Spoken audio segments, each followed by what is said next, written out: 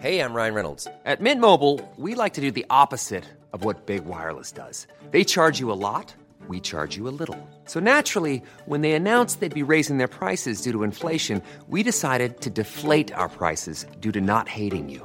That's right. We're cutting the price of Mint Unlimited from $30 a month to just $15 a month. Give it a try at mintmobile.com/switch. $45 up front for 3 months plus taxes and fees. Promo rate for new customers for limited time. Unlimited more than 40 gigabytes per month. Slows full terms at mintmobile.com. Mom deserves better than a drugstore card. This Mother's Day, surprise her with a truly special personalized card from Moonpig. Add your favorite photos, a heartfelt message, and we'll even mail it for you the same day, all for just $5. From mom to grandma, we have something to celebrate every mom in your life. Every mom deserves a Moonpig card. Get 50% off your first card at moonpig.com. Moonpig.com.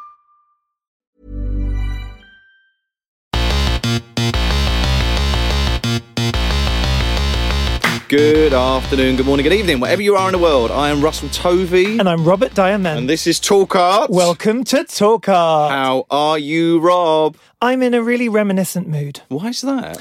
Well, the word that's been stuck in my head for the last week is memorable. Oh. And that is because I was just at FIAC in Paris. And I got That's stopped. an art fair, right? That's an art fair for people that don't know that.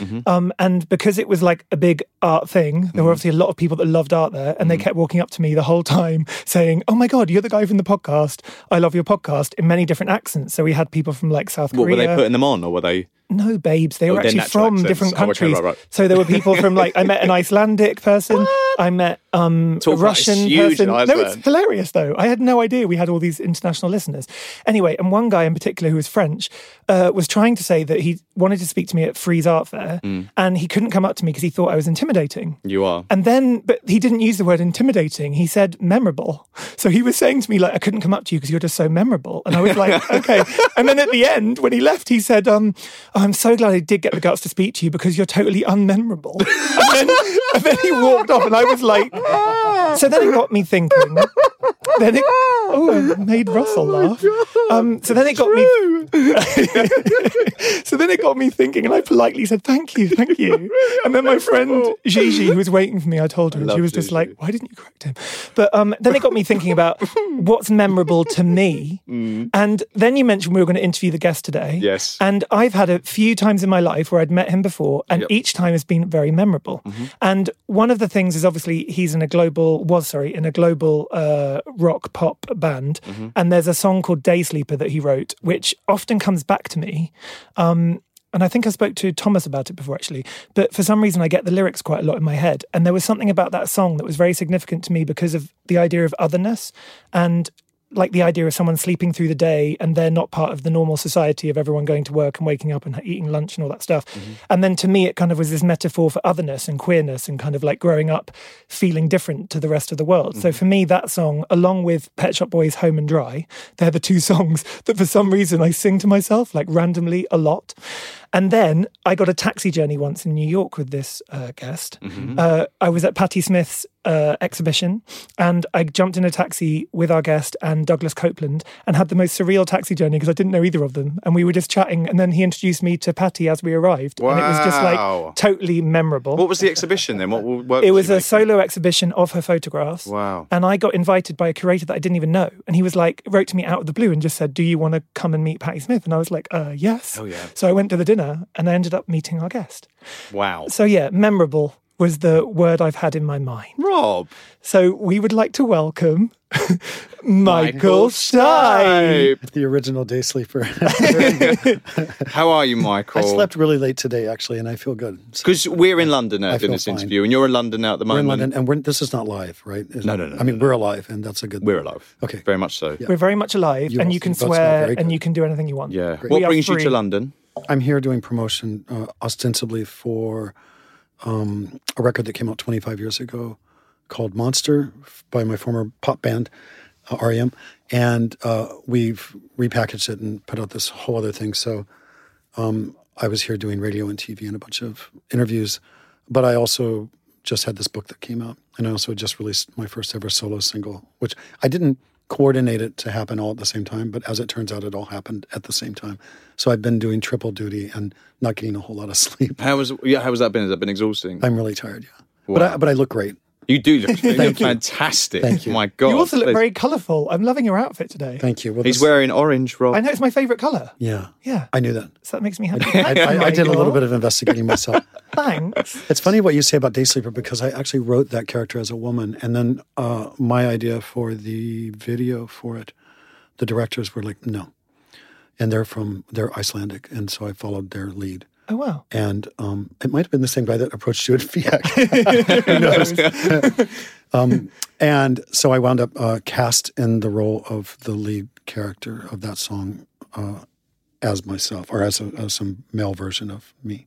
But it's sweet it's really sweet that song beckons otherness into your memory. That's Yeah, beautiful. definitely. Yeah. Thank you.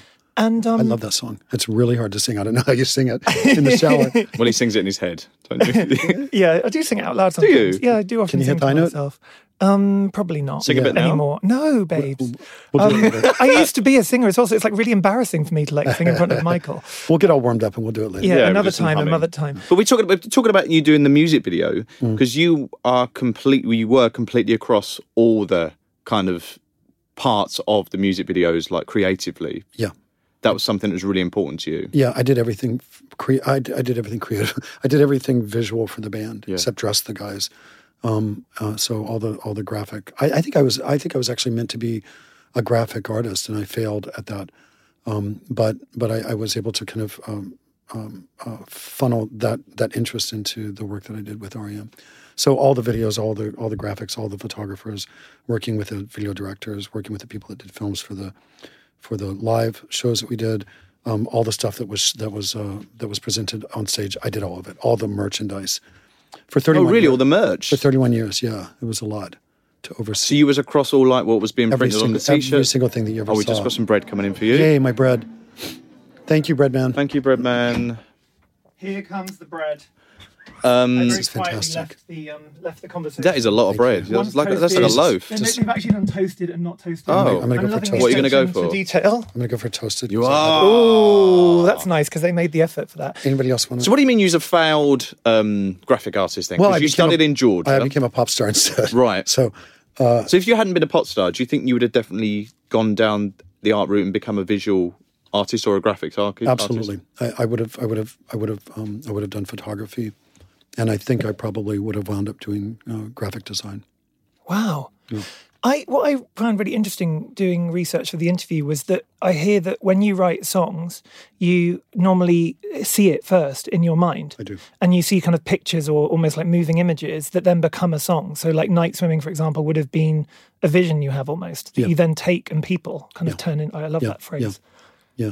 I have to ask: is my chewing too loud, Mr. Engineer, or is it okay? It's okay. So I can chew heartily. Okay, I'm going to. The only Really person go that for won't it. like it will be Luke Evans, the actor, because he's got a thing where he doesn't like the sound, and he came on our show, and then he did I it love himself. Luke. He's so great. No, He but just turned 40, right? yes, I he love did. that guy. But Luke actually ate on the show, and I was like, "You're doing what you don't like." It was hilarious. What are those videos called that people put up on? When they're kind of clipping with Yeah, their long yeah, nails yeah, on the yeah, keyboard yeah, and then yeah, like yeah. chewing gum. I don't know what they're called, but they're horrific. become a thing now. Yeah, no, it's a whole- condition. It's a fetish. Yeah. No, but it was a thing years What's it ago. called?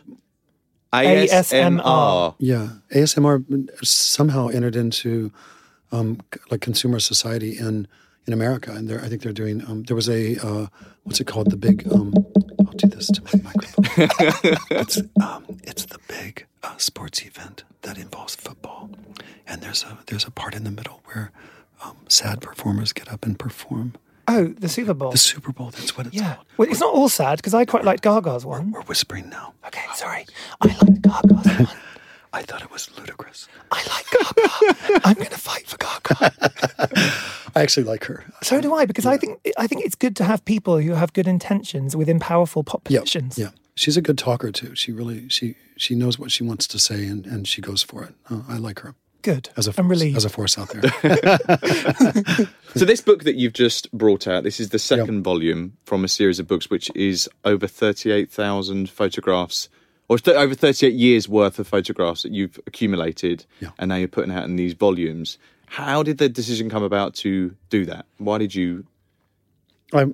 I put out a book in 1997 or 98 where Patti Smith had come back from her husband died. She moved back to New York and decided to start performing again. And Bob Dylan invited her to open for him on the road, and for 10 dates, I think. And she told me about it. She said, "You want to come along for a couple shows?" I said, "Sure." So I jumped on the bus and I didn't get off. And I had my camera with me and I photographed the whole 2 weeks. And then the idea was presented that I make a book out of these images. Now, if you find the book, if you're able to find it, it's more diaristic. It's more it's really just a diary of what happened. They're not great photographs. There's a few beautiful portraits, but it's really just kind of the kind of daily grind of performing. And then there's some special guests like Gregory Corso and Thurston Moore and Kim Gordon and people that came, Allen Ginsberg, people that came to see Patti perform or came to see the show. I put that out. I decided then and there that I was going to release a photo book a year for the rest of my life. Really? Yeah. But it was 20 years before I managed to get the next photo book out, sadly. Right. But you got 20 years of photography during that period. Yeah. So you take photographs every day, do you? I do. Because I don't write in a diary. I don't have a journal. I have a schedule, which is kind of fascinating. I've kept all my schedules since 1984, I think. Would you publish them? No, they're ridiculous. But I like looking back and remembering. My God, that's that night that I had in Brussels with so and so, where we got lost and someone lost their shoe, and then we had to find a taxi, but it was raining. All these things come flooding back to me when I look at them. Wow. But the same happens with photography, and photographs are just much more, for me, much more memorable of a moment or a day or an event. I took pictures of my room. I told you about my hotel room here. They put me up in a normal room. I said, I don't need anything fancy. Just give me a room with a window that opens. I'll take the smallest room in the hotel. That's what I really want. It doesn't matter. I'm not going to be there anyway, except to sleep. And they put me in the biggest suite, the biggest suite that they have, with windows looking out over all of London. And so I took pictures the whole time, and I have those to go back to. I have a kind of beautiful... yeah, I'm not going to share it. No? No. But will you put these pictures in a volume in the next 20 years' time? I can. The story I was about to tell you will wind up in the next book. Aha. Okay, so we'll all buy the next book and then we'll find it. But we've got to wait 20 years. But actually, I'll tell the story then. I have to hold on to it now because it's with someone who I love very much who just left us. So I'm gonna hang on to that one. Okay, cool. So you've taken more than 37,000 photographs. That was like before the volume 1. Oh, so I was right then. I said over 38 years, yeah. but there was that amount of photos. It's like, wow. Yeah. And I've actually been taking pictures since I was 14. So I'm 59 now. That's 45 years. Is that 44 years of pictures? And that was your dad's Nikon? Yeah. Which was nicked when I moved into I moved into a church with Peter Buck, my former guitar player, and Mike Mills, my former bass player, and Bill Berry, my former drummer, when I was 19 years old, and someone broke in and stole the camera. No. And No a way. bunch of weed and a big jar of pennies. And we were so dirt poor that we actually had a jar of pennies, and they took our fucking jar of pennies, which was not very cool. The cops came. Was there anything else they were really looking for? We're like, no, sir. I think this is all that was taken. But my father had insurance on the camera, so he bought me another one at the age of 20. And that was the camera that I used. I still have it, actually. Yeah, I still. Do you still use the same? In camera? fact, the images of Alexandru, who's here with me today, who you guys just met, Yeah. in the book were shot with that camera. So what's Alessandro's role with you? Does he work with you? No, we're friends. Oh, okay. He just happened to be in the same part of London that I was today, and he met me at a bookstore where I signed a bunch of books. He was at Hatchard's, and right? you were there. I know, I was there because I came from Margate this morning because I've moved by the seaside. Wow, And I amazing. came up on the train and I said to Russ, I haven't actually seen I'd seen the volume 1 before, but I didn't own it. And then I hadn't seen the new book yet because it's just come out. And I said, I think we need to get it because I really want to have it. And then I ran across London and there was one store that had it, Hatchard's. On Piccadilly. I get there and I run up to the guy who's running the art department and I'm like, I'm doing an interview. I need to find this book. Please have it. And he was like, who are you interviewing? And I was like, oh, Michael Stipe. And he was like, but who are you? So we got in like a very deep conversation. And then you were upstairs signing your book. I was So it upstairs like, that very moment, yeah, signing books. Bizarre. And then you text me and said, apparently you were just in the store, Yeah. which was kind of like, But he what? texted you saying ha ha ha Hatchards, which I really liked. That was good. So the funniest thing I thought about this experience of buying the book today, books plural, is that they were signed. And I know that you also don't like your own Yeah, handwriting. your autograph or your signature. Yeah, Let me see how good I did. Okay. Because over the course of an evening, the signature can get pretty. Why don't you like your own? Do you like your own handwriting in general? That's a really good one. And it's just not your signature or your autograph? Or? So Volume 1 has a really good autograph. Or signature. And you got 2 great ones. Wow. Okay. Few. Did What Ross did have that? I get? What did I get? I got him I haven't got books the as shit well. ones. I'll have to swap. I happen to have brought the very same pencil, so we'll be able to. That one's very good. Thank you. And here we go. The big reveal. This is for...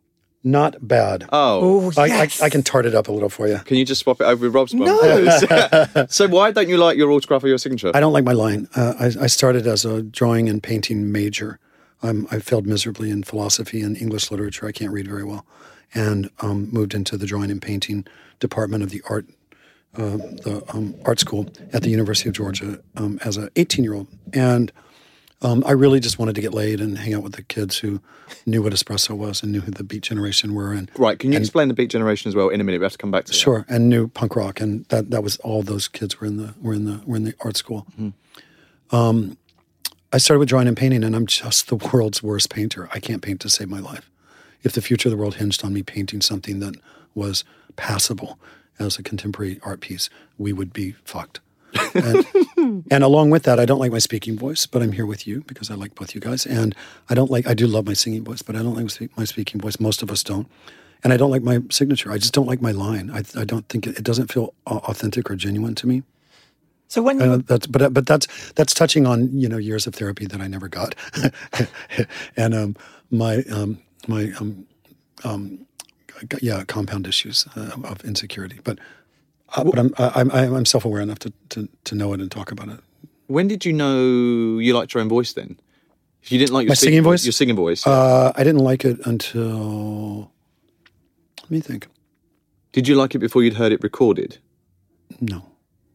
Well, I did my first ever recording when I was 9. Right. No, wait, hang on. No, let's back this up. Well, I wasn't 9. I lived outside of East St. Louis in Illinois. I was at least 13. Mm-hmm. Everyone had left the house, and my sister had a secretary's cassette recorder that secretaries would take dictation on. And I went up to her room. I had a cassette that had something on it, I don't know what, but I hit record and I yelled. I screamed for as long as the cassette played until it stopped. And that was my first ever recording. I listened back to it once, and now I wish I had. My God, I wish I had that cassette. Wow. But I think I would have been 13 or 14 years old. And you liked it though? No, but I don't know what I was doing. I think it was just some expression of puberty, mm-hmm. and isolation. Who knows? But I think it was maybe the third REM album was when I listened to my voice and I went, okay, there's something here. But it took several records for me to arrive there. And you like performing? I do love to perform. Yeah. I like that exchange of energy between the audience and myself, and I miss it a little bit. The band disbanded in 2011, and I haven't performed since 2008, really. But this new single you just released, you'll be performing that? No, not so much. Probably not. Really? I'm not so interested or excited about the idea of touring. Right. And in order to break even, much less make money on that kind of venture, you kind of have to do more than one show. Would you do like a talk show and perform? Yeah, I've been asked. You've been asked? Yeah, around this single. So there's a chance of that. But TV is really different, You can fuck it up and stop, and they hate that, but you can start again. Right. So the new single, all the money that is raised from that, if people choose to purchase it, because you have a choice either to download it for free from michaelstipe.com or you give money to charity for Extinction Rebellion, is that right? That's right. And so it's basically a fundraising exercise as well as being a creative exercise, which is really wonderful because it's help the world, I guess. I hope so. I mean, I'm a member of Extinction Rebellion. I'm a proud member, and I think it's one of the most exciting things that 2019 has offered us. So I bought it last night. Thank you. And I've watched the video, which you've made with an artist, Sam Taylor Johnson, who's also become a global film director, and friend of ours as well, who we love her very much. I do too. But how did that come about, that collaboration, but also the content in the film? Because it's an amazing short film. It's incredible. I'm so proud of it. I needed something visual to go along with the single, and I wanted to bundle the single with a stencil, a GIF of a portrait of me, a lyric sheet that I did the graphic design on. It's really bad, and it's not bad, but it's not great. And I did it on a Mac, and then a video, but whatever a music video is in 2019. And I had ideas for what I wanted, but I couldn't think of how I could shoot it myself, and I couldn't think of someone who could do it for me. And then one night around 2 a.m., I was like, fuck, it's Sam. Sam, I know I can reach out to her, and I know that she'll be able to pull this together. So I texted her, and I said, she had done a video for my former band's last record. She did a video for a song called Uberlin, featuring her husband, Aaron Taylor Johnson, who's a movie star and actor, a really good actor. He is, yeah. And Dancing Through the Streets of London. Beautiful piece. Mm-hmm. He's a really good dancer as well. He's a really good dancer, my God. Yeah, I've been doing this whole thing where I ask people to dance for me, and then I compose to their movement. And Aaron and I have decided to do that together, although it's been a few years. So I need to circle back and get him to dance for me. What? Wow. So he just does it like with no music? No, a cappella. No, I did a really shitty 120 BPM track that has really standard like guitar and bass. It's very, very bad. It's very, very rudimentary, intentionally, because I wanted it to be a little bit banal for the dancer to have to work around something that's not particularly inspiring and do something with that. And so it's this kind of very steady 120 BPM beat, which was disco when I was growing up. When I was a teenager, it was the disco era. And so that was important to me. But I give them that, and then I strip the music away, and I just watch what I have on tape and pick a part of it. And there's there's several images in the book of people that dance for me. Thibault Lac is a dancer.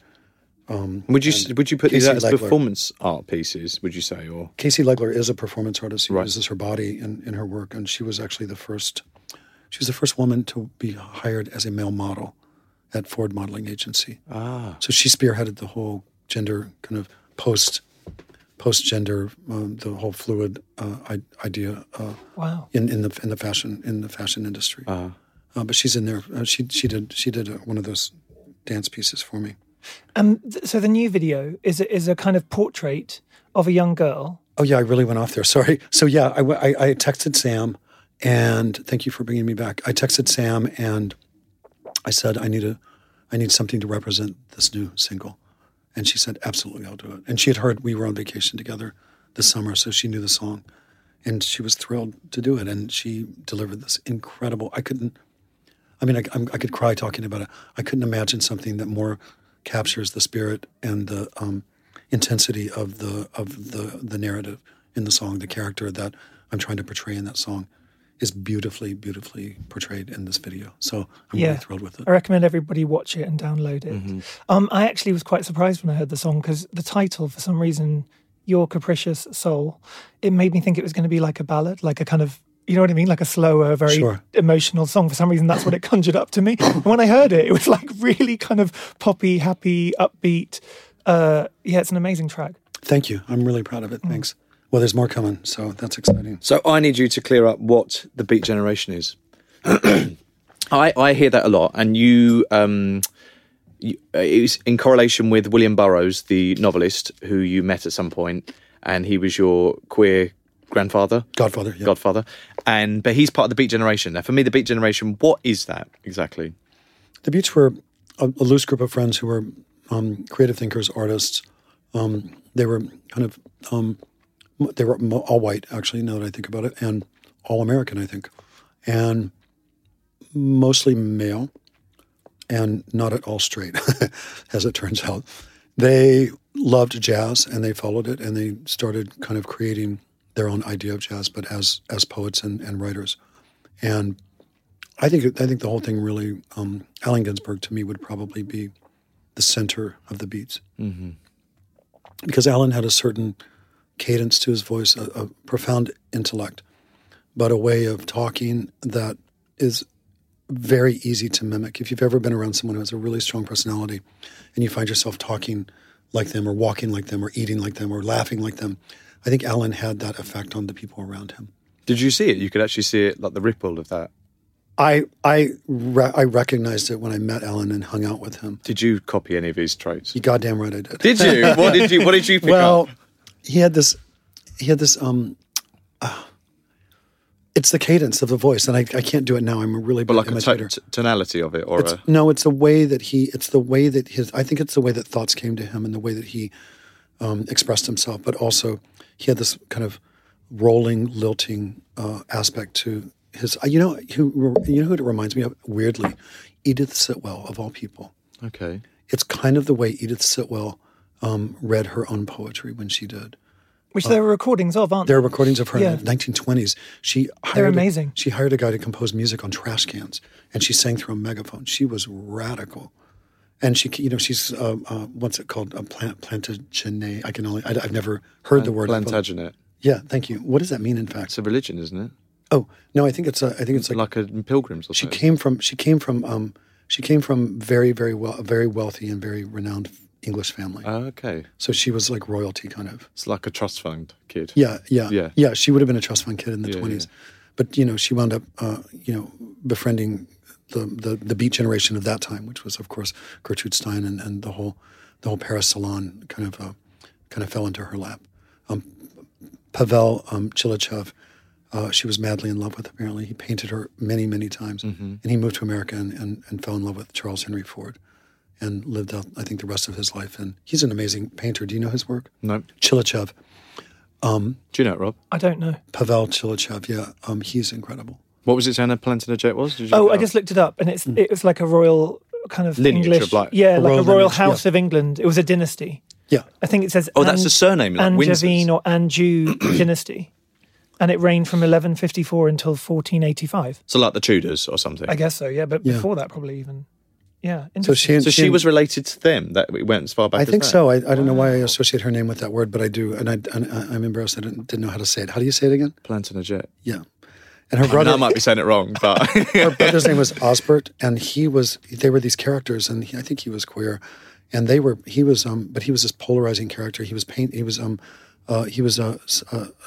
satirized in a book by Aldous Huxley at the time. I think it's called Those Barren Leaves. I'm really pulling this out of my ass. But he's this like unbelievable character, and everyone knew when the book came out who it was. Of course, that was Osbert Sitwell and his wacko sister Edith. But anyway, Alan had that kind of voice that you just wanted to kind of be that. And then there was Kerouac, of course, Jack Kerouac, and there was Neil Cassidy, who I think Jack was kind of in love with.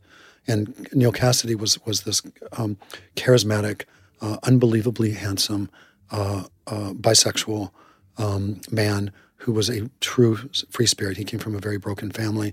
He expressed himself a lot through drugs and alcohol, but he was truly what we would call a free spirit.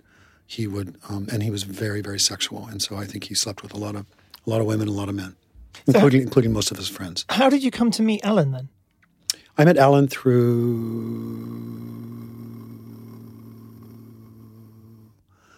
Patti Smith. And Patti opened up. I mean, I actually met William Burroughs through Kim Gordon and Thurston Moore. Sonic Youth were on tour with R.E.M. in 1995, and we had a day off in Kansas, and they invited me to join them to William's house in Kansas. And so we went and spent the day with him. That was incredible. And you photographed William? I photographed him, that day, in fact. And then I developed a relationship with him. He knew who I was, but we were not friends at all. I didn't have his cell phone number. but he and Patti were very, very, very close. And so I wound up going back to Kansas with her at some point for this celebration of William's life by most of his friends. And that's actually where I met John Giorno for the first time. Yeah. One of the most charismatic and one of the most sexy men or women, the sexiest man I've ever met. Rest in power. That's so sad. Yeah, I could cry.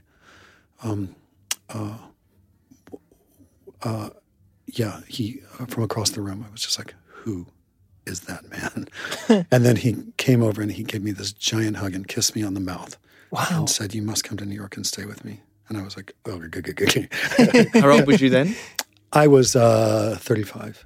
And he was an established, well-known artist at that point, making... I didn't know who he was at the party, but then someone said, that's John Giorno. I was like, holy shit, I know who that is. I've read his name for years. Yeah. No wonder I've read his name for years. Look at that creature. He was so gorgeous and amazing. And talk about an intellect. That guy could really pull the most disparate. Poet, yeah. Incredible. Yeah, incredible. So God rest him. Yeah. God rest his soul. John Giorno. So going back to photography. Yeah. That you saw... and Alan was there. Sorry. Sorry, so now I circle around to answering right. your question. Alan and William go back decades, and Patty and Alan and William go back decades. So it was through Patti Smith that I met Allen Ginsberg. Right, wow. And he's actually featured in the first photo book. And Patty's like one of your best mates in the world, is she? Yes, we are. I mean, I get all shy when I say that, but yeah. Yes, I love her very, very much. And it's one of those, it's a storybook. It's unbelievable that it was her record that changed my life as a 15-year-old. Which one was it? Horses. I bought it the day it came out. I listened to it all night long. And that morning I said, that's what I'm going to do. And then I just set out to find the band that could help me do that. Wow. And, but that almost to the day, 20 years later, we would meet in Detroit, Michigan. Her husband had died and she was grieving, deeply grieving. But she and her husband knew my band from MTV and knew who I was. And she was really excited to meet me, which blew my mind. But it was one of those things, like when you and I met, I mean, I felt instantly like this is a long term. This is real. You can feel, you feel the realness right away. I felt that with Patty. Did you meet Robert Mapplethorpe? We never met. You never met? No. Had he already passed when you met Patty? No. Yeah. He had been gone 6 years when Patty and I met. Right. Yeah. Do you like his work? Very much. I think he's incredible. Yeah, amazing. Yeah, and there's some stuff that's going around right now that his work isn't as shocking as it used to be, and so we have to look at it through a different lens, and I think it's a lot of horseshit. I think it is. I mean, it is as shocking. I went to the Gay Lesbian Museum in Leslie Lohman, Worcester Street in New York, and they had a whole series there of the models with their penises out and like really like kind of graphic S&M imagery, which in the 80s at the time would have been extremely shocking. And I think, and even now, it's still shocking to see that. I agree.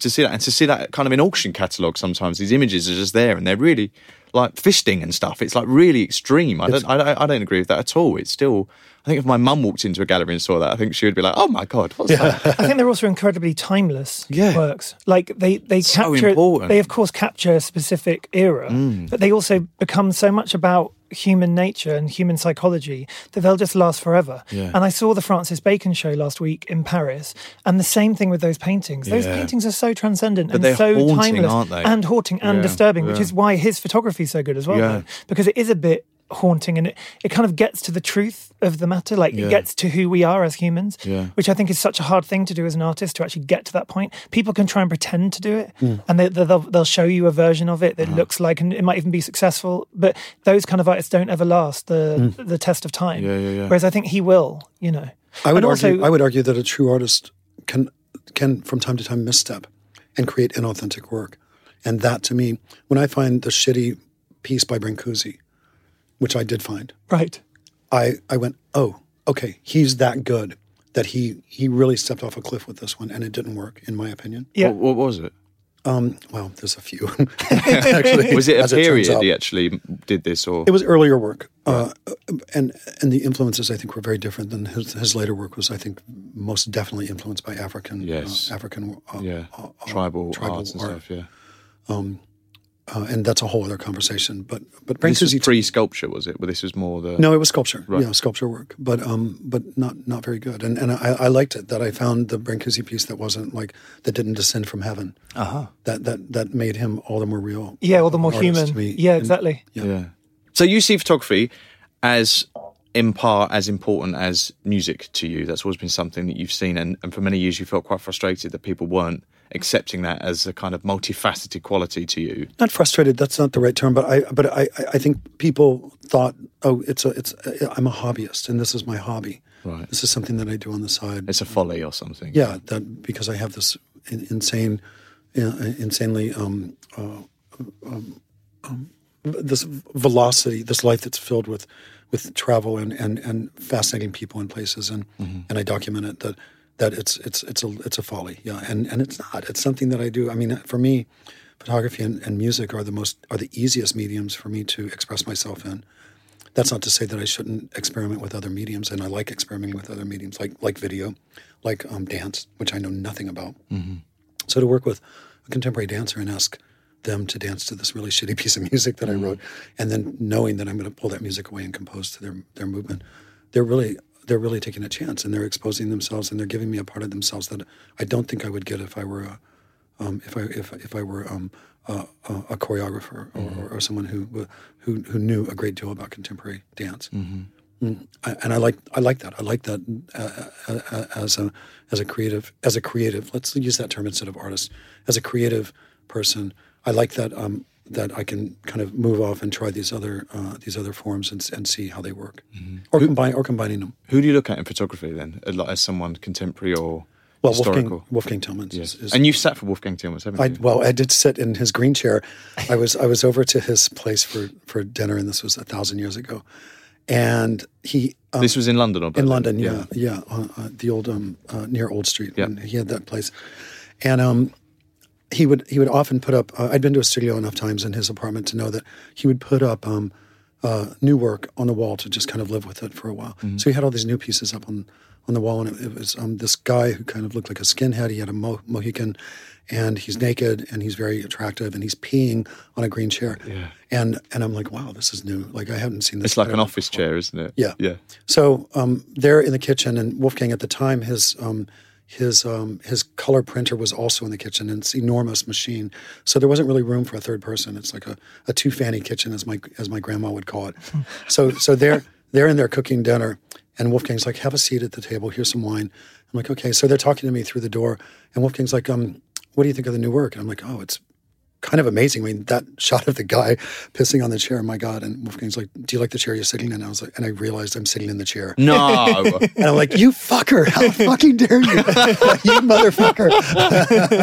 Did you pose in that chair, the photo? It was the same chair, yeah. No, did it smell? No, it didn't smell. It's a different chair, but I mean, he had 7 or 8 of them. But he was, of course, it was a big joke, and they had set it up perfect. You know, they set me up for a big fall. So that was good. Do you like being a muse for other photographers? Do I like being a muse? Yeah. Do you like sitting? I'm muse. Yeah. I love to be photographed. Yeah. Do you? I really do. Yeah. What do you? Why? But I have to try. I think I've got a good head, and you know, from the right. I've got bad angles. You're at one of them right now. Like, if you were a photographer taking my picture, I would turn to give you my Warhol face, which is the straight on, and I kind of know. My eyes are slightly crooked like Patty's, like Alexandra's in the next room, something that I really admire, like Kate Moss, Grant Lee Phillips from Grant Lee Buffalo, River Phoenix. Some of my favorite people have eyes that are slightly off. Mine are a little bit off, and they're more so off when I'm a little bit tired. I have to really focus to... I look normal in person, I think. I don't look like my eyes are that wonky. I'm looking at your eyes now. Yours are a little off, too. Thanks. Yeah, in a good way. That's why you like me. Yeah. My friend took method acting as an actor and writer when we were in our early 20s, and for some reason he had this very emotional response when he saw men on the street with slightly crossed eyes. He would burst into tears. Wow! And to this day, that was 38 years ago. To this day, he has no idea why, but. Through method acting, though, through like... Yeah, it was something that came... Triggered from deep inside. He wouldn't mind me saying that on the show. But... So your angles, your Andy Warhol angle. I have to be very careful. I have to concentrate to look at you with my right eye so that in the photograph I don't look slightly like cross-eyed or drunk. Boss. I look drunk. You look drunk? I look drunk, yeah. I look drunk. And this is something you perfected over the years after seeing lots of pictures of yourself. I can't say I perfected it, but if you were a photographer and I didn't know you and you were taking my picture from that angle, you're at a 45-degree angle for me. So it's a, what do we call it, a 3/4. I would turn to change the angle. Nice. Well, it's good that you know your angles. But but if you were Wolfgang Tillmans, you could do whatever the fuck you wanted. Yeah. Exactly. Jim Herbert, you could do whatever you wanted. If you were Anton Corbijn, shoot away. I don't care. But you photographed yourself a lot. Wasn't there a project where you had a camera and you set it on a timer? Yes. So that it and then you'd come into the picture every so often. I was going to bed every night. I went to Georgia. My little dog was dying. She was 18, almost 19 years old, and I got the call that she was in her last week, and I needed to come help her die. And so I flew down from New York, and she was so happy to see me that she lived for 6 months. Oh. And I couldn't leave. So I left for a wedding for a day and a half, but I was there for 6 months to help her die. And I got really agitated because I'm not used to being anywhere for 6 months. It's very, very difficult for me. And there's not a lot of distraction there. So I started all these projects. I did all these works using books in 2009. This happened in 2009. People were really, there was this kind of general feeling that books were going to be gone, that we weren't going to have books anymore. Everything was going to be on a screen and backlit. Mm-hmm. And so I started using books like as a raw material to create sculpture pieces, and drilling holes through them and doing all this stuff to kind of deface the idea of a book, or to think of it as this useless brick. And I started doing all these photo things. I did screen grabs on my computer for the better part of that 6 months, and then I animated it into a 20-minute film of just everything I was looking at on my computer that year. Hey, I'm Ryan Reynolds. At Mint Mobile, we like to do the opposite of what Big Wireless does. They charge you a lot, we charge you a little. So naturally, when they announced they'd be raising their prices due to inflation, we decided to deflate our prices due to not hating you. That's right. We're cutting the price of Mint Unlimited from $30 a month to just $15 a month. Give it a try at mintmobile.com/switch. $45 up front for 3 months plus taxes and fees. Promo rate for new customers for limited time. Unlimited more than 40 gigabytes per month. Slows full terms at mintmobile.com. Even when we're on a budget, we still deserve nice things. Quince is a place to scoop up stunning high-end goods for 50 to 80% less than similar brands. They have buttery soft cashmere sweaters starting at $50, luxurious Italian leather bags, and so much more. Plus, Quince only works with factories that use safe, ethical, and responsible manufacturing. Get the high-end goods you'll love without the high price tag with Quince. Go to quince.com/style for free shipping and 365-day returns. And I took my camera every night when I went to sleep. I would place it on the shelf of my bathroom, and I would photograph myself getting undressed to go to bed, or with the newspaper of the day, or with whatever T-shirt I had that someone had given me as a gift, or someone would send me something because they knew I had total cabin fever, so they would send me something to distract me or to try to help me through it, and then I animated that into a 5-minute film that first showed in a show in Greece, a group show about identity, and then another show in Japan after Fukushima. Where would this exist now? Fukushima. It only exists in my archive now. Right. But I have a show coming up that will be announced in a month. That I think right now, I think at least one of those pieces is going to wind up in that show. Wow.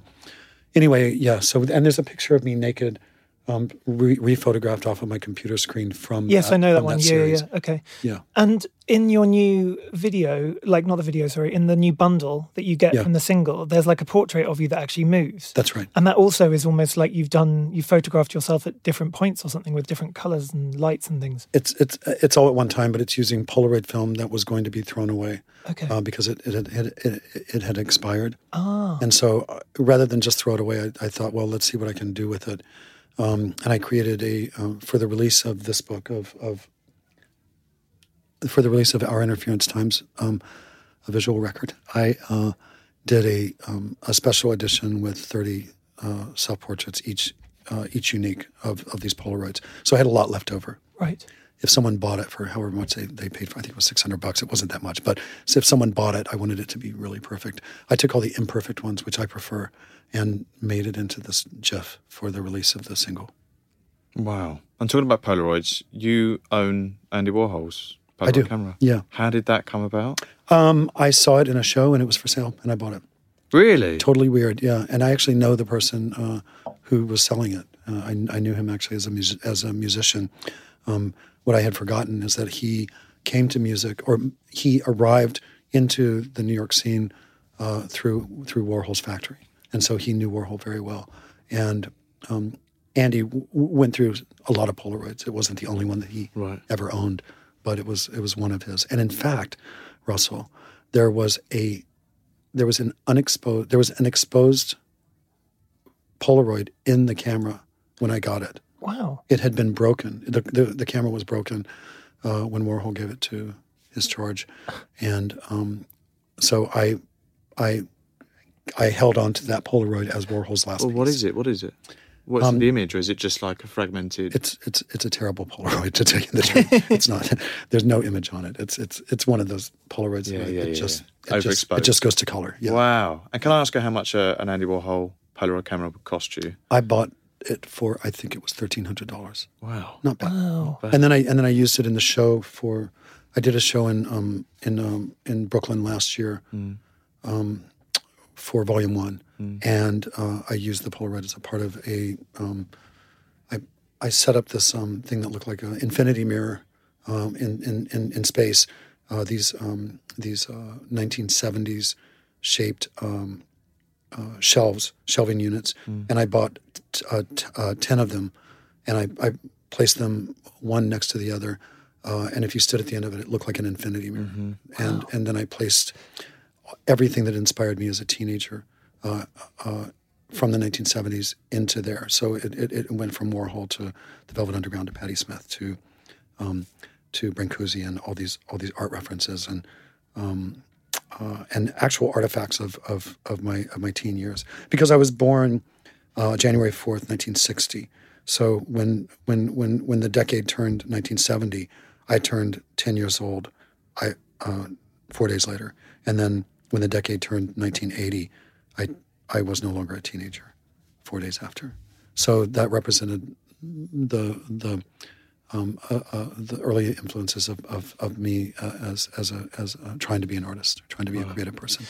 And talking of Warhol as well, you actually met Warhol, didn't you? Yeah. Did you just meet him once? He tried to pick me up. It was kind of cute. Really? Yeah. Where was you? It was in New York. It was at the Beacon Theater, which oddly, in the first book, in Volume 1, the Beacon Theater runs through it as this place where all these things happened to me one decade after another. All these incredible things happened to me in that theater. You performed there, right, as well? I performed there many times, but that's where Patti and Bob Dylan played. I saw Mariah Carey there do a Christmas album. No, so it's more or less the same. Wow, that's your experience. That's actually hysterical. I like Mariah Carey. I want to say, me too. I like her very much. Yeah. I got in a lot of trouble early on because of a big mouth, but. Why? What did you say? Someone asked me. It was one of these. It was so stupid. I didn't want to tell you. It's one of these things where they're going to throw out a name and you have to respond as quickly as you can. Right. Yeah. And it was for a stupid music magazine that I won't even honor by naming here. Okay. And they said Mariah, and I said rhymes with pariah, which is a terrible thing to say about anyone. Right. I actually think she's a really talented singer, and I know that she's someone who's got a really good heart. Yes. And she's a really sweet person. Did that get back to her? It got back to her. It got back to her manager, who wrote a letter to said magazine, which I won't honor. Oh here. God! Did you have a few sleepless nights about that? Or well, yeah. There's that story will continue after the microphones are turned off. But Mariah, sorry guys, Mariah forgave me. I think eventually, and I weirdly I bumped into her at 2 a.m. late one night with my friend Cameron Diaz, and they had a little tussle over something that Cameron had said about Mariah. Oh no! So, there was a lot of forgiving. So you were just like, look, Mariah, we love you. There were a lot of apologies and a lot of forgiving. Yeah. And everyone walked away from it beaming and feeling a little bit better about that's herself. good. She's very tall. She's a big girl. She's strong. Cool. Like, she's really tall. You wouldn't expect that. Wow. Yep. So talking about... So you saw Mariah there. Yeah, Andy Warhol. Yeah, Mariah. But Andy Warhol, sorry, about the Beacons. Yeah, welcome to my mind and how I think. This could go on for another decade. Loving it. Warhol was at, it was the American Music Awards is the name of the thing. And Todd Eberly is a friend of mine who I met when he was a teenager. He would come up from Florida and stop in Athens on his way to New York, or because he and his friend, who I was dating at the time, loved Athens and loved the energy of the city and loved REM. So they would stay with me. And Todd wanted to be a photographer, and we talked about it a lot. And he later told me that I gave him the courage to embark on a career as a photographer. He became the portraitist for Vanity Fair for the better part of a decade. Wow. And went on to he befriended Donald Judd and put out the first book of Judd's work when Judd was was looking for someone to basically document his work in a way that he found appropriate. And Todd was exactly the person for that. Wow. So the year is 1985. We're at the Beacon Theater. It's a silly award show. And Todd Eberly comes running up to me, my friend Tom Gilroy, my best friend, and he says, Andy Warhol's on the fourth floor. You're going to take his picture with him. And I'm going to take your picture with him. And he throws me into the elevator, and we go up, and I'm like, what the fuck have I gotten myself into? We walk off the elevator, and there's Andy Warhol. And Todd's assistant has been holding him there, ready to be photographed with me. And so I sidle up next to him, and he says, hi, you're cute. And I said, thank you. And he said, what do you do? And I said, I'm a singer in a band. And he said, oh, you're a pop star.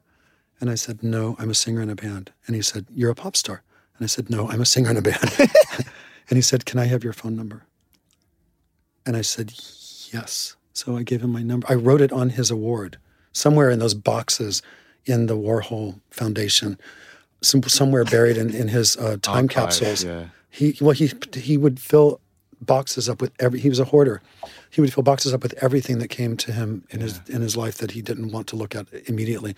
And he would just box them up. And when the box got full, he would tape it up and he'd start a new box. So somewhere in one of those hundreds of boxes of Warhol's time capsules is his American Music Awards award with my phone number scratched out on the back of it. Wow. And Did he call you? I don't know if he ever called me, Russell, because I didn't have an answering machine. It was 1985. I couldn't afford an answering machine. So Andy might well have called me for a date, and I don't know. Would you have gone on the date with him? I had this love-hate relationship with Andy, actually. I wanted to ask you about that, because I heard that you had a kind of problematic feeling towards him. Maybe. I mean, you know, it was not a secret, even to a 25. I was 25 at the time, or 26. I was 25. It was not a secret then that people who came within his sphere often would be spit out and would have these terrible and like he didn't take care of his people. Basically, he wasn't very good at. He was good at bringing people in, but if they developed a drug problem or an alcohol problem or suffered from mental illness or something, whatever it was, or any combination of all those things, they could spin out of his sphere, and you know, he didn't give a fuck. That was rumored, and I've spoken to people that know him quite well, and some of them say that was actually accurate to who he was. Mm.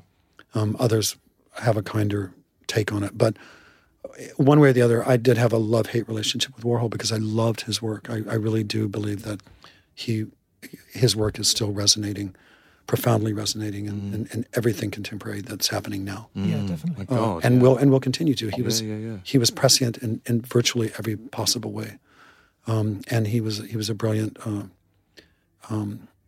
He was just a brilliant mind. Of course, yeah. So you collected his camera, but you're a collector in general, right? Would you describe yourself as a... Yeah, but I'm not an art collector, so per se. I mean, I have my whole life. If I see something that I like and I can afford it, I would buy it just to put it on my wall. But I'm not a collector. I kind of run away from that word. Do you? Yeah. I run towards it. But last time we met in New York, you was telling me about how you'd acquired at auction the archive of Roy Cohn. I did. Which is kind of makes me think about your collecting sphere, what you sort of collecting. You like ephemera. Ephemera for you is like a really exciting thing. So but you've still got this archive, and it's like a love-hate relationship to that, right? It's a hate. I mean, he was a human being. He was deeply flawed. He was an evil, awful person.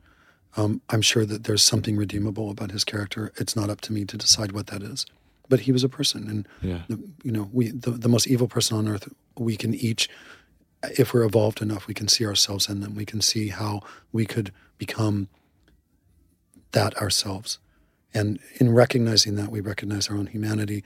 In recognizing that, we forgive those who are the most horrible, the most wretched, the saddest, the most evil people on earth. And so, but that's not why I got it. I got it because I thought to myself, this is completely weird. It's probably haunted. I don't want to touch it. I put on gloves. I went to the auction house. I flipped through it. It's a large box of stuff, and there's no mojo at all. It was completely neutral. There was nothing. Are you quite sensitive to things like that? I'm really sensitive to that, as is most members of my family. And for people that don't believe in that, go fuck yourself. It's real. I was really worried about it. Roy Cohen's personal archive. I don't want to touch anything that he touched. Yeah. As it turns out, it was completely neutral. There was nothing there. Now we're in London. To my experience, the most haunted place on earth. So what have you experienced there? Horrible. Horrible? Horrible nights trying to sleep in hotels that Really? used to be hospitals. But there's a lot of ghosts here. A lot. Do you see ghosts? No. You just feel it? Well, it's an energy. You feel it very intensely, yeah. Really? Yeah. But I do. Other people see them. I don't know. I mean, it's nothing special. I don't think. It's just these channels open up, and you're either accepting or believing in it or not. And so, I think a lot of people who don't believe in that kind of thing probably have had some kind of experience that they can put down to something else. Or they're too scared to say, or it's a thing where you're just... The other thing is I don't really call that forward. I don't like talking about it so much, so we'll change the subject. But okay. So London is very haunted. Going back to Roy Cohn, yeah. I first learnt about him very late in my life, actually, because Russ was in Angels in America, and he's a character in Angels in America, and quite hideous character. Yeah. And I heard that archive that you bought, you actually were using to make a sculpture or an artwork related to it, or using it? Yes, I created a piece out of wood, out of pine and lead, to encapsulate Roy Cohen's personal archive. Right. And it's completed. And I'm actually, when I get back to New York, I'm looking for someone to show it because the time is now. I didn't know. None of us knew at the time when I bought it that the current American president would be the current American president. No one imagined that was possible. But of course, Roy Cohen was his mentor. And chose him as his chosen, basically as his charge and his chosen. And they were close. And then when Roy Cohen got AIDS, Donald completely disappeared. Yeah. Completely ignored him. Yeah, left him there high and dry. It's like it's almost Greek. I had forgotten that you were in Angels in America. Yeah. But I have an interesting story that I think will resonate with what we're talking about. Uh-huh. I'm now friends with an AIDS activist who was one of the original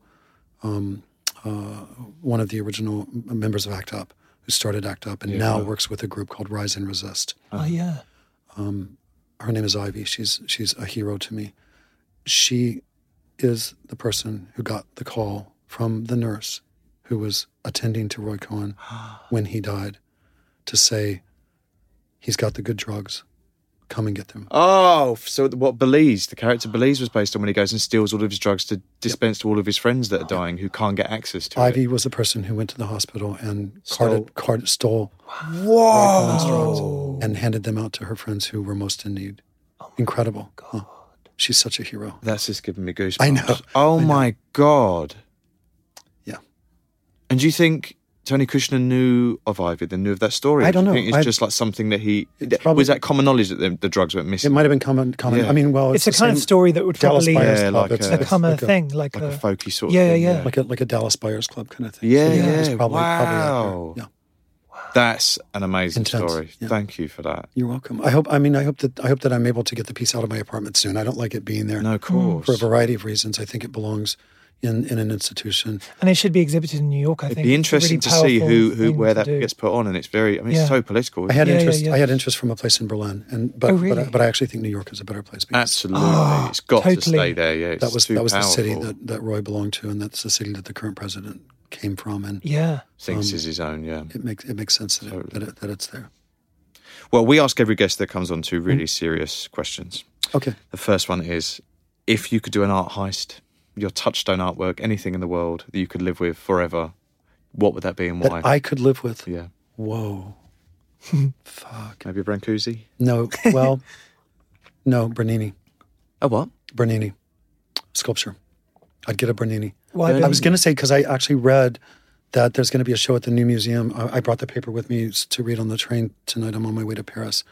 To FIAC's over, right? I think it finishes Sunday evening. Yeah, I'm not going for that. I'm doing a talk tomorrow night about the book. But cool. But my friend Prone Nori has a premiere of her movie about her experience with breast cancer, coming through breast cancer. She made a documentary. I think her therapist said that it was a good idea to pick up a camera. And was that like Joe Spence? There's the artist Joe Spence who documented herself. Like there's a show on in London right now. Incredible. The Wealth really? Collection. Yeah. Wow. I just saw the Freud show last night at the Royal Academy. Yeah, it opens this next week. Self-portraits, yeah. It's pretty incredible. Yeah. I strongly recommend it. Yeah. Prune. So Bernini. Fiac. Yeah, the Bernini. artwork. Yeah. What's the work like then? The sculptures by Bernini. The most emotive and shockingly emotional portraits, busts. I think he used himself as a model for some of them, but they're these just incredibly moving sculpture pieces. Where have you seen them before? I've only seen them in books. Really? Yeah. No, I was in Rome recently, but I was working. I didn't have time to go find some. But I think I'd go for a Bernini. Oh, I was reading in the paper, the new museum in New York is going to have a show of Hans Haacke. Great. He's a fucking hero of mine. Yeah. I would say, and I would say, but I don't really want to live with it. Condensation Cube, for me, is like the Mona Lisa of abstract art, and a piece that I did years ago, 10 years ago, 11 years ago, I did a piece called A Cast of the Space Under My Cheap Plastic Chair, which was spinning off of Bruce Neumann. Oh. Well, Rachel took Bruce Neumann, but what I didn't know was that Bruce Neumann probably got the idea from Brancusi. Brancusi did a ceramic, plaster cast of the space under a stool of his and used that as one of his plinths. And I think Bruce Nauman probably got the idea. Bruce Naumann's piece is called A Cast of the Space Under My Chair. His was a wooden chair. It's very beautiful. Rachel took that idea and expanded on it and made a career out of it. And she's a great artist as well, I think. But I did my own version of it using the line from The Graduate about plastics. It was around the time that Bruce did that piece, that Nauman did that piece, that they invented the first the plastic that they were able to squeeze out a single piece of plastic that was strong enough that it could be made into a chair that a human being could sit on without it collapsing. And that's the chair that we see everywhere now. So that's the cast that I made. Wow. So Hans Haacke is going to be at the new museum next Hans year? Haacke is at the new museum, and Condensation Cube is a great abstract piece that partly inspired my. Would you steal that? I wound up making that about me somehow. Well, the thing about the piece, it always is though. Art is very subjective and it's very personal. Yeah, and I know myself better than and I don't know myself that well, and I guess I'm as self-absorbed as anyone. So there it is, but that's okay. The condensation cube changes with the amount of people that are in the room. It changes with the barometric pressure and the I guess the breath and the bodies and the heat that are moving through the room. So I wouldn't want to have it for myself because it wouldn't change very much. I would want it to be in a public place. Talking about you a bit more, I've just remembered that I think the first time I ever met you was in France at Chateau Lacoste, because you had done a sculpture installation outdoors. That's right. Can you talk a bit about that? I always wanted to ask you about it. Yeah, thanks. That was my first sculpture piece. And is it foxes? It's foxes, yeah. And they're taken from a small plastic toy inspired by Douglas Copeland, who would take things that he liked and just blow them up really big just to see what they look like. And it was an experiment on my part to mimic what Doug was doing using this plastic toy of a fox. And I blew it up and I created 7 of them. And it now it's in 2 places in the south of France at a private home, and it's Chateau Lacoste, and 1 place in Atlanta. Is it permanent there? It's permanent. Wow. And I was one of the first artists actually, so I was really honored to. And if people haven't been there, it's the most incredible place to go because it's just stunning landscape, and you can walk through, and it's got everything from like a Tracy Emin to Louise Bourgeois to lots of different artists, but also kind of great architecture. Great architecture, exactly. A bit like pavilions you would have at the Venice Biennale, but they would almost like take them from Venice and put them in the south of France. And it's an amazing place to stay, but not even just that, just for a day trip. It's incredible to see it. Yeah. And I remember at the time, that was the first time I think I met you, and you were very shy, and I just didn't get to ask you. And I think I'm very if I was remarkable or not. Compliment is if you're very unremarkable. Unmemorable is unmemorable. That's a compliment. Unmemorable. Well, the piece was memorable because I'd strolled along going up maybe to see Tracy's. No, Tracy's wasn't there yet. Maybe I can't remember. But anyway, I was wandering around anyway, and I was dying to know what it was about, but I didn't have any information. I was going to ask you, and then I felt too embarrassed because I thought I was being too overbearing. But yeah, so that I'm glad we've finally spoken about that because I didn't know it was from a toy. Thanks. Yeah. The other question we would ask all. I consider it my first sculpture piece. That really. Yeah. Cool. It's bronze.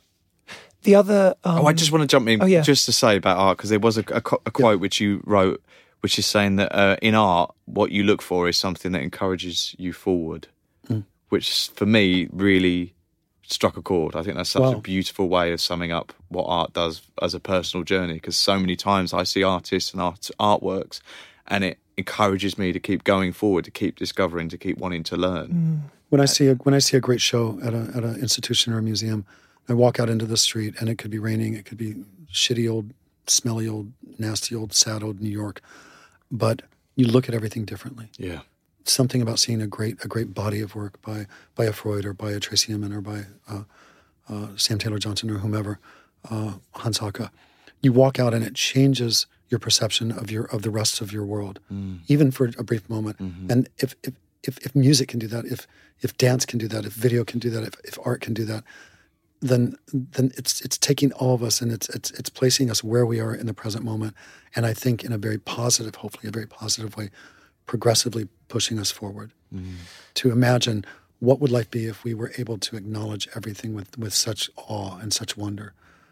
Who would we be to ourselves? Who would we be to the world that we're cohabiting with? Is that a word, cohabitating? Yeah. With all these other species. You know, one of the things I've been thinking about before we met you was this idea of greatness, inspiring greatness, and how you can somehow be inspired by people's art or their music or different even acts of kindness or something, and how that can inspire other people to do great things.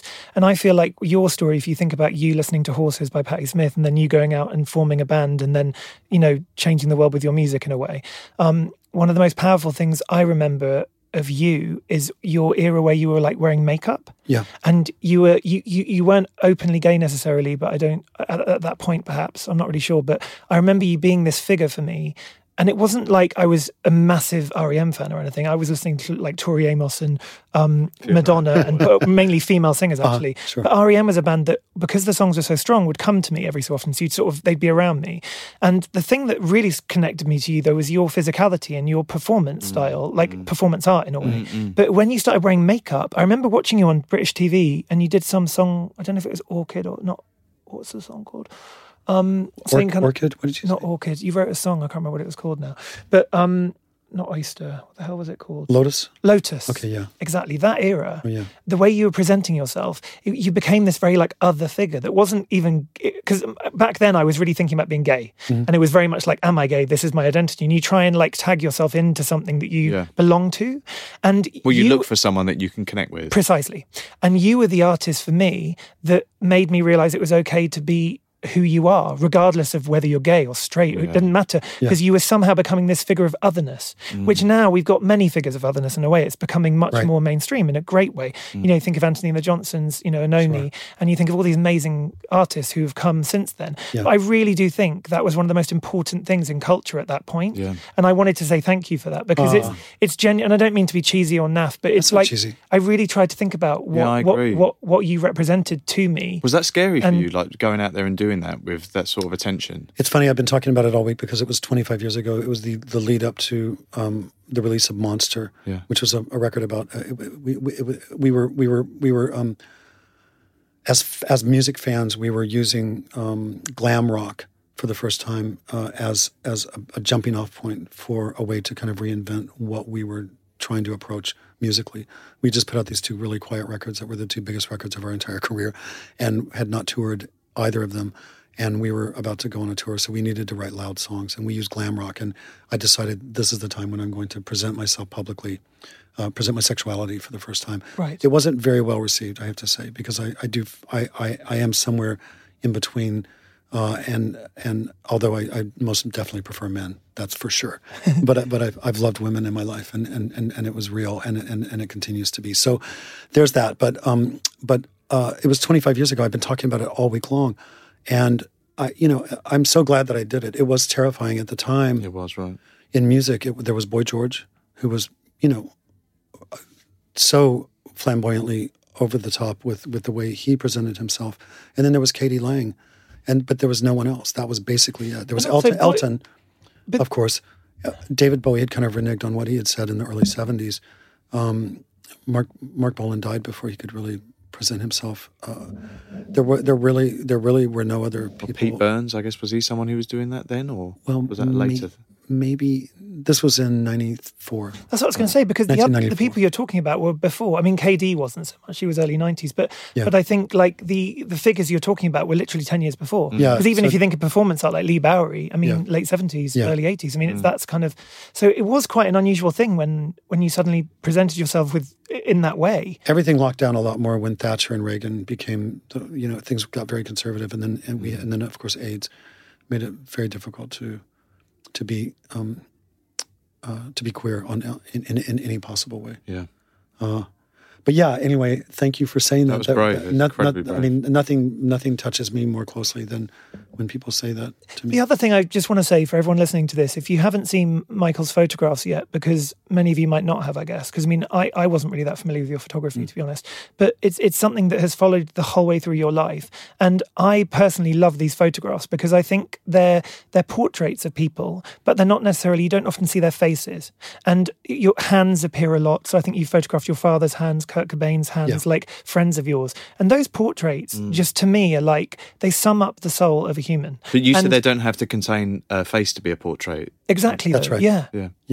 Yeah, exactly. And that's what's so special about your work, actually, your photography, is because like yourself, I remember saying to Russ the other day that sometimes when I've spoken to you over the years, we had dinner in New York recently, I'll ask you something and then you pause and you think about it and then you answer. You're not someone who just blurts out like I do, like, you don't blurt. You're not a blurter. No, but I am. I can be. I can just, I do just, I love just talking. Yeah. I mean, it's normally what I'm thinking and what I feel, but I do just come out with stuff. You do. But I think that sensitivity that you have, it really is in the photography. It's the way you kind of look at the world and you notice things that other people don't notice, which is what is so great about art. So I really urge people to buy these books, Volume 1, and also Our Interference Times, a visual record, which is a collaboration as well with Douglas Copeland, who incidentally I was in the taxi with you. And if you go to Hatchards in Piccadilly, there might be some signed copies available still. I signed a bunch of copies today. And then you can work out for yourself if it's a good signature or a bad signature. Love it. And the final question we ask every guest is, what is your favourite colour?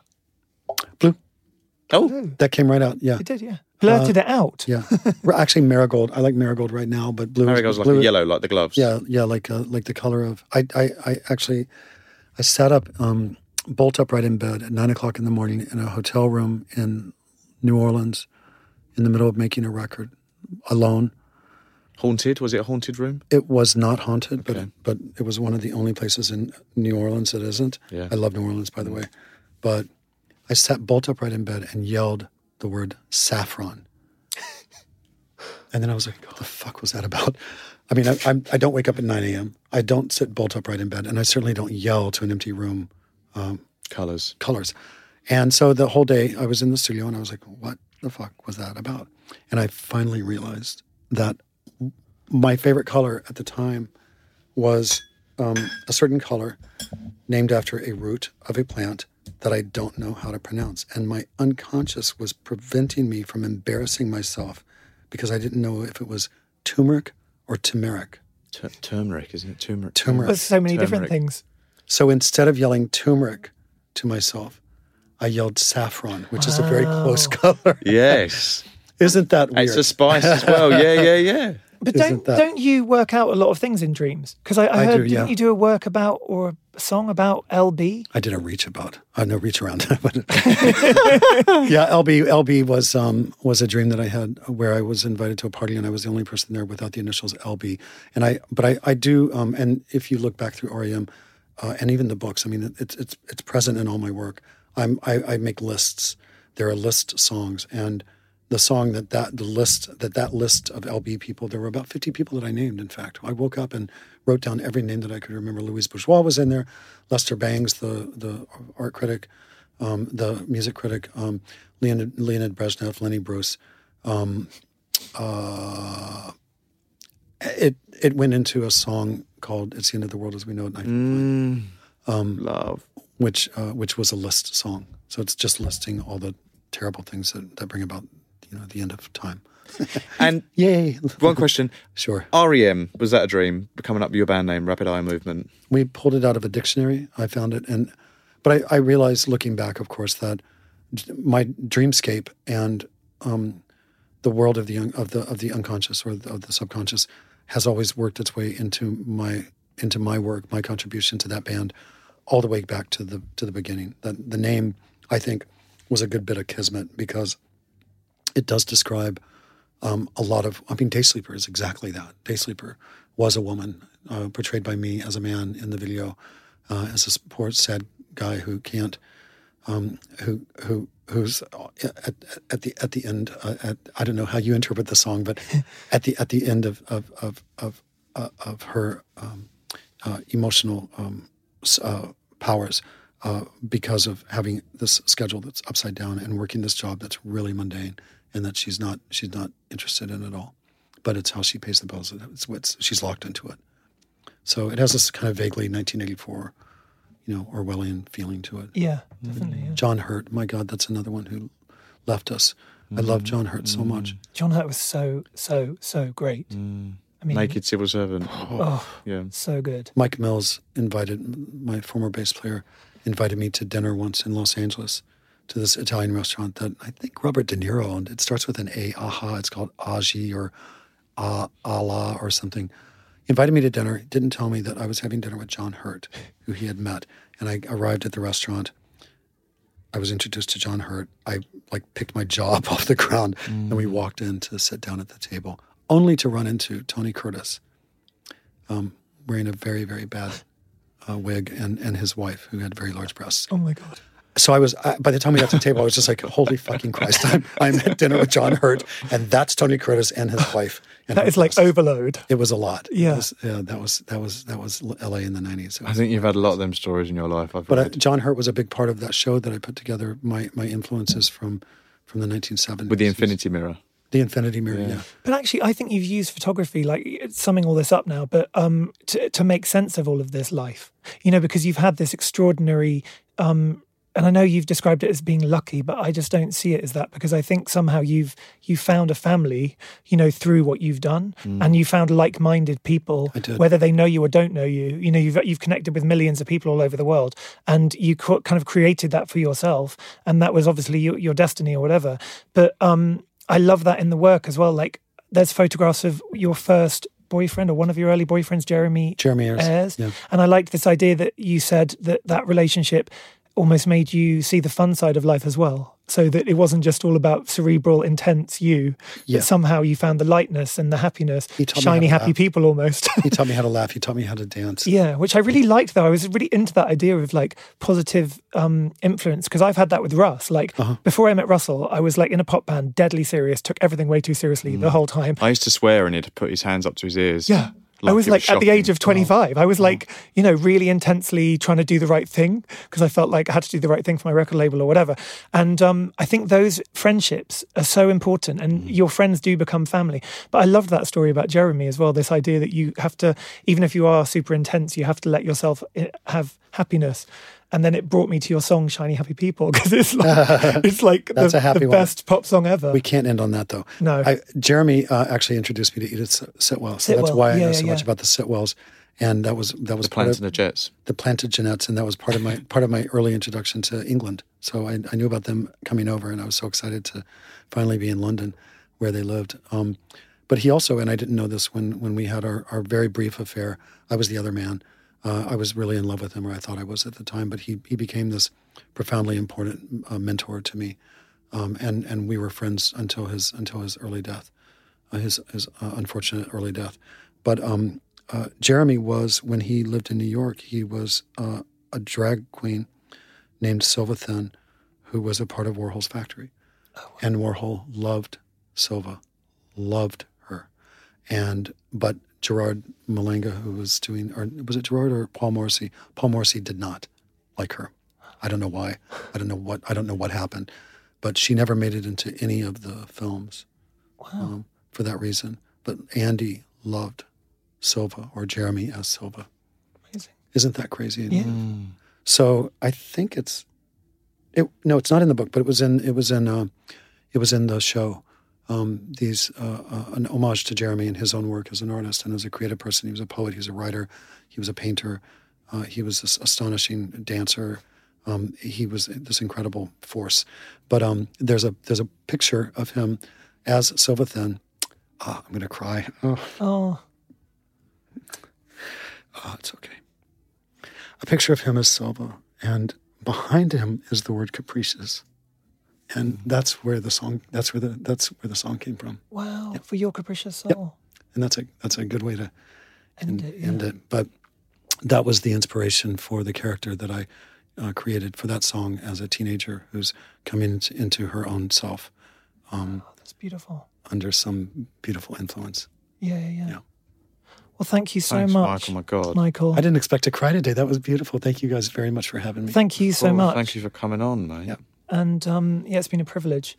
And for everyone listening, we are going to post pictures on @TalkArt on Instagram, which Michael is no longer on, but he was briefly on Instagram and did a prolific amount of posting with his amazing beard at the time, with many famous people. Oh, yeah, I remember that beard. Honestly, it was the best thing. It was about a year or something. I love my beard. How long were you on there for? I quit Instagram 3 times, and this third time I read the book by Jaron Lanier, Yes. 10 Reasons to Quit Your Social Media Now, and I said, that's it, I'm done. Yeah. I just don't like Facebook. I don't know this book. I don't want to read this book. Yeah. I don't think you'll be allowed to with your movie contracts and all that. Not. But I loved that Instagram account though, because you were with all these famous people and then you would push yourself into the frame more than them with your huge beard, and I was just like, this rules. Yeah. And then you disappeared. It was brilliant. Thank you. So that was a performance piece in itself. Thank you but we'll so be much. posting pictures to our Instagram @TalkArt. And I'm sure people are going to pick us up on Plantagenets. Let's celebrate the idea that we can say things in many different ways. Basil. Maybe, I don't know, maybe that's not right. Actually. Tomato.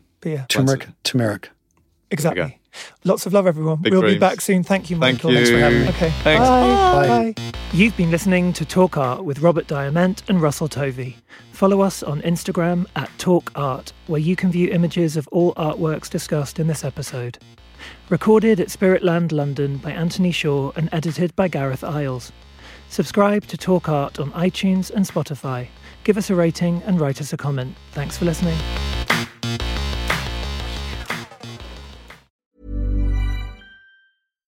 Mom deserves better than a drugstore card. This Mother's Day, surprise her with a truly special personalized card from Moonpig. Add your favorite photos, a heartfelt message, and we'll even mail it for you the same day, all for just $5. From mom to grandma, we have something to celebrate every mom in your life. Every mom deserves a Moonpig card. Get 50% off your first card at moonpig.com. Moonpig.com